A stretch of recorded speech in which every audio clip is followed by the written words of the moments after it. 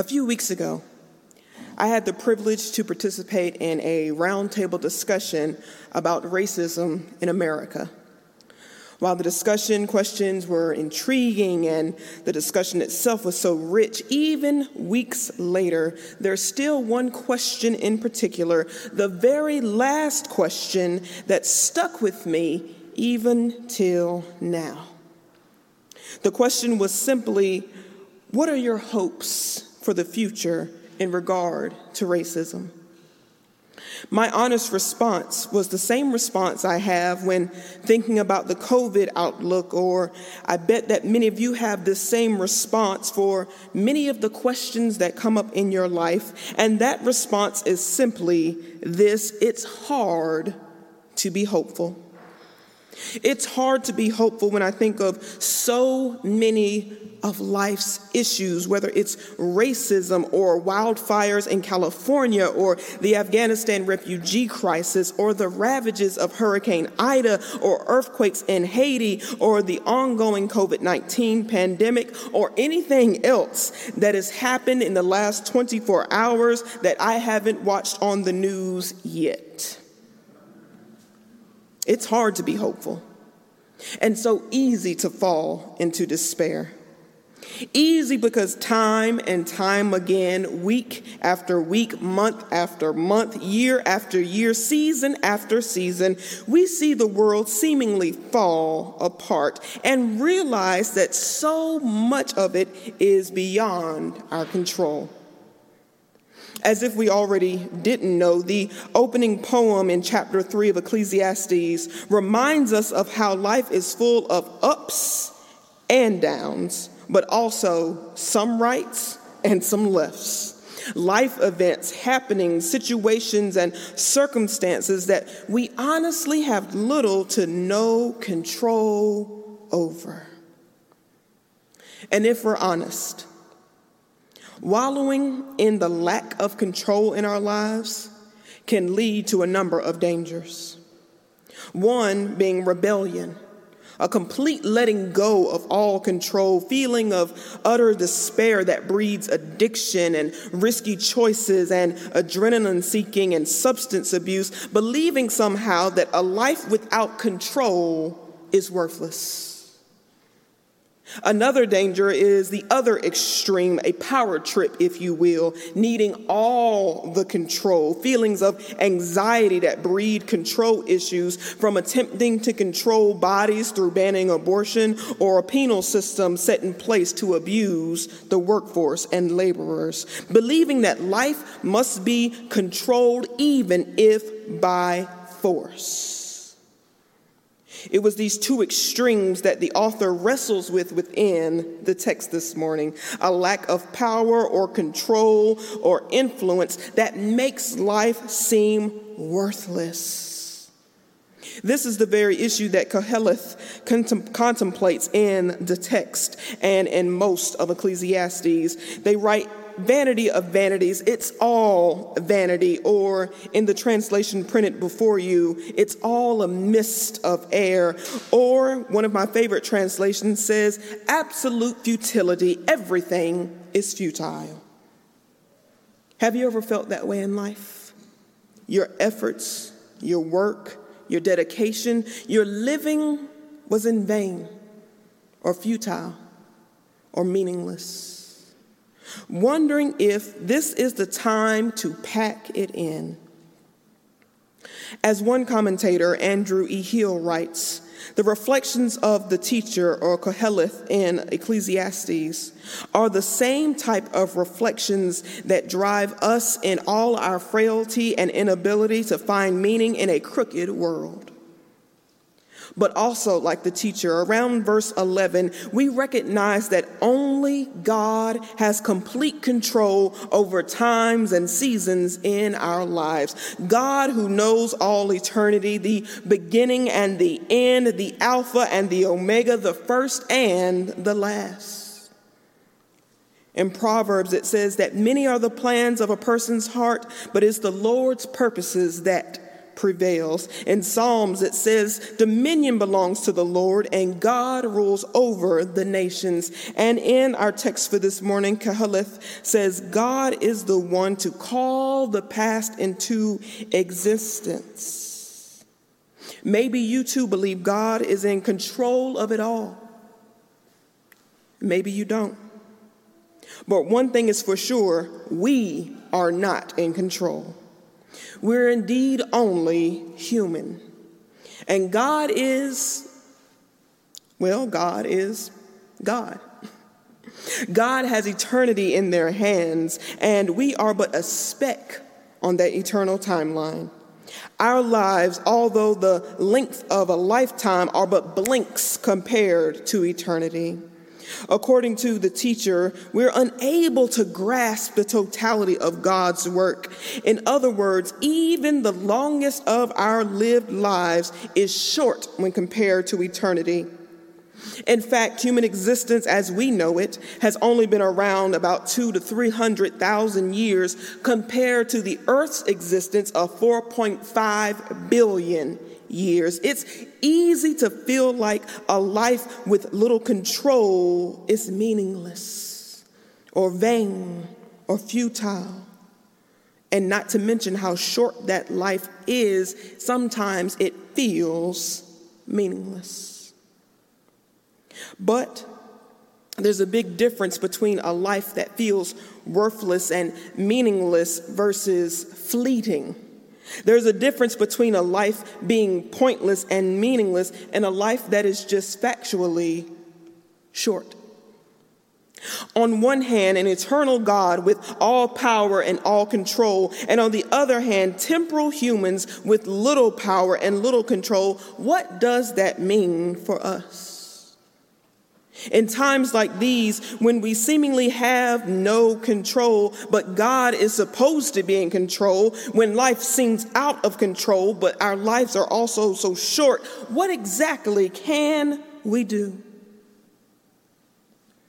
Ecclesiastes may offer some help. What I appreciate about Ecclesiastes is the honest reflection of Koheleth, or the teacher. Unlike the wisdom of the Psalms or the Proverbs, we get a rare insight into an individual's mind and thinking in the scripture. We get what many commentaries call the tension of what we think of as cute and pithy quick fixes and sayings like the sayings in Psalms and Proverbs compared to what we may call real life. The experiences that are anything but cute and quickly fixed, this tension, Andrew Hill writes, is what prevents biblical wisdom tradition from fossilizing, from degenerating into smug and self-sufficient systems of canned theology for life's problems. No, Ecclesiastes doesn't offer a quick fix to life's issues, and neither do I. But today, I hope between the two of us, we can at least offer some wisdom. When life seems out of control, when you feel out of control, when you recognize that you can't fully control your life, a short life at that, and also recognize that God will deal with the eternal. And we just have to deal with what we can control. How? By asking yourself this question, is this the time? No, we can't control everything that happens in life, but we can control how we respond. And we must start by asking ourselves, is this the time? In a broad sense, we may ask, is this the time to move, to act, to go, to do? Or is this the time to wait, to pause, to stay, to quit? In a scriptural sense, we must ask ourselves, like the author, is it time to establish or time to destroy? Is this the time for emotions or is this the time for logic? Is this the time for activity or is this the time for stillness? What I want to put forth today are three more specific considerations rooted in this text for the times when you feel like life is out of control. First, Ask yourself, is this the time to reference the past? I'm sure it's been said by many great minds and in many profound ways, but I kind of like how Bon Jovi said it this way: the more things change, the more they stay the same. Another quote, usually attributed to Mark Twain, says, "The past may not repeat itself, but often it rhymes." Our text reads, "That which is has always been. That which is to be has already been." A more colloquial phrase is same, different day. Don't be ashamed. I know some of you knew how to fill in that blank.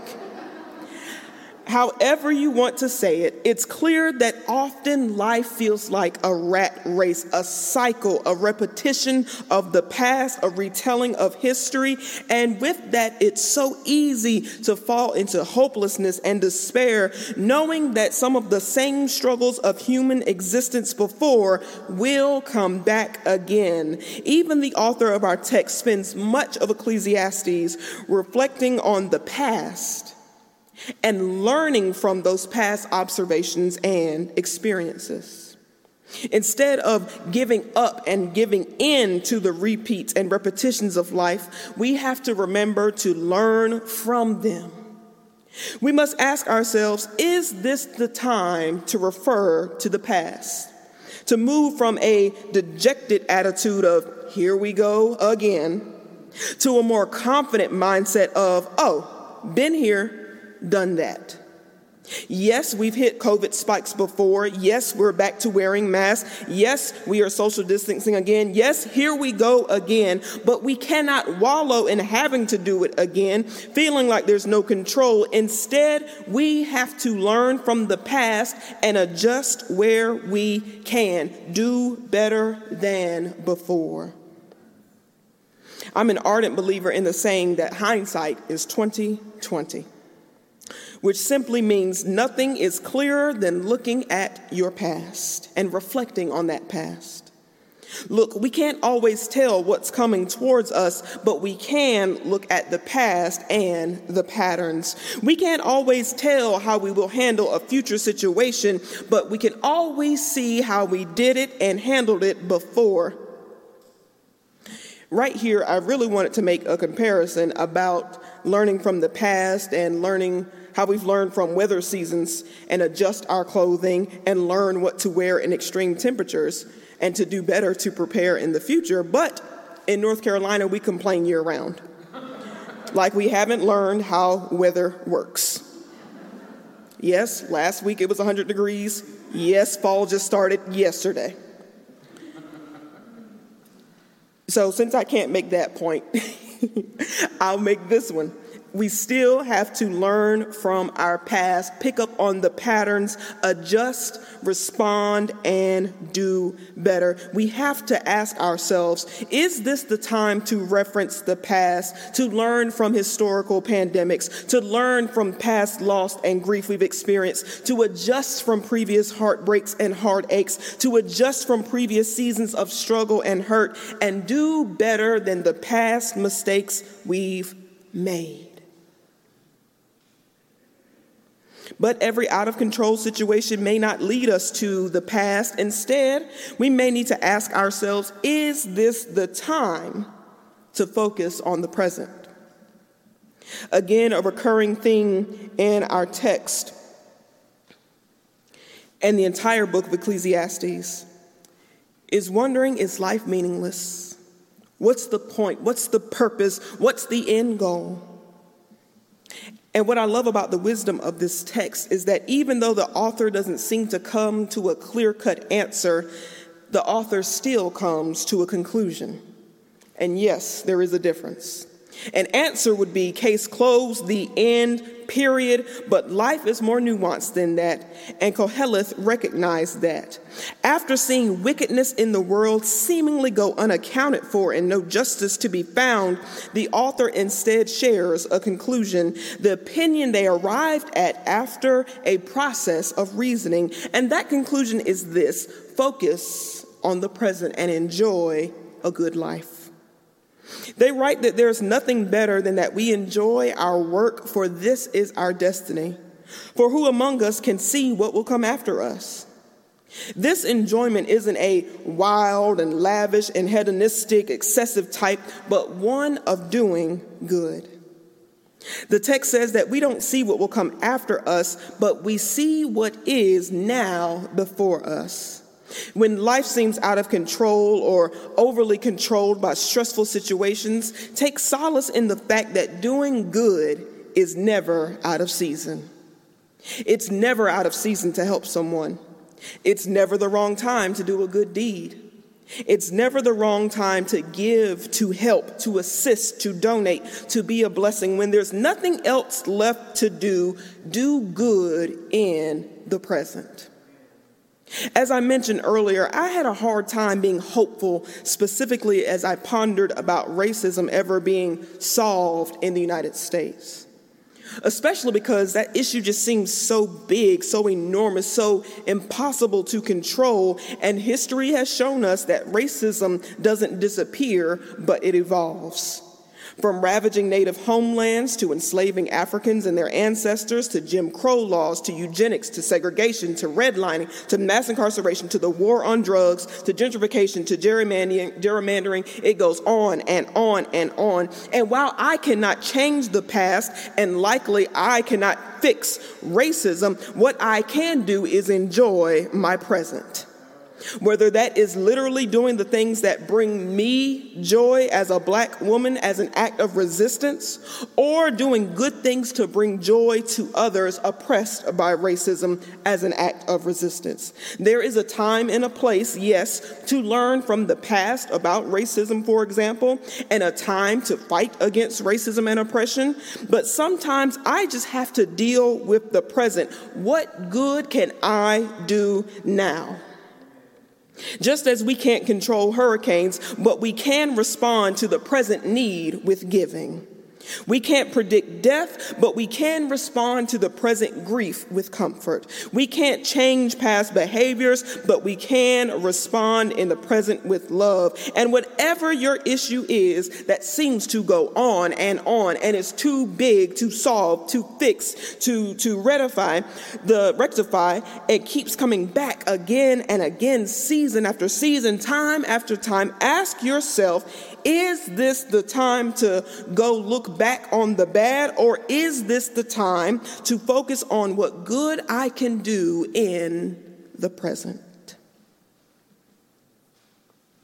Is this the time? Last but not least, when life feels out of control, you might ask yourself, is this the time to plan for the future? Sometimes when things are out of control, looking at the past doesn't seem to help, and trying to do good in the present doesn't seem to help. But then maybe, just maybe, you can plan for your future. Planning for the future is one of the hardest things to do because, let's be honest, it is a Sunday. Life often seems unexpected or out of our control. How can you plan for an unknown tomorrow when we're just trying to make it through today? Just as the teacher ruminates in the text, we know so much as humans, but also so little, particularly about the future. We know of eternity, but we cannot comprehend it. We know of death, but we don't know our date, the exact time, or our cause. We even know of birth and new life, but we still can't quite accurately predict the day and the time a baby will choose to be born. How can we deal with what we don't know? All we can do is make a plan.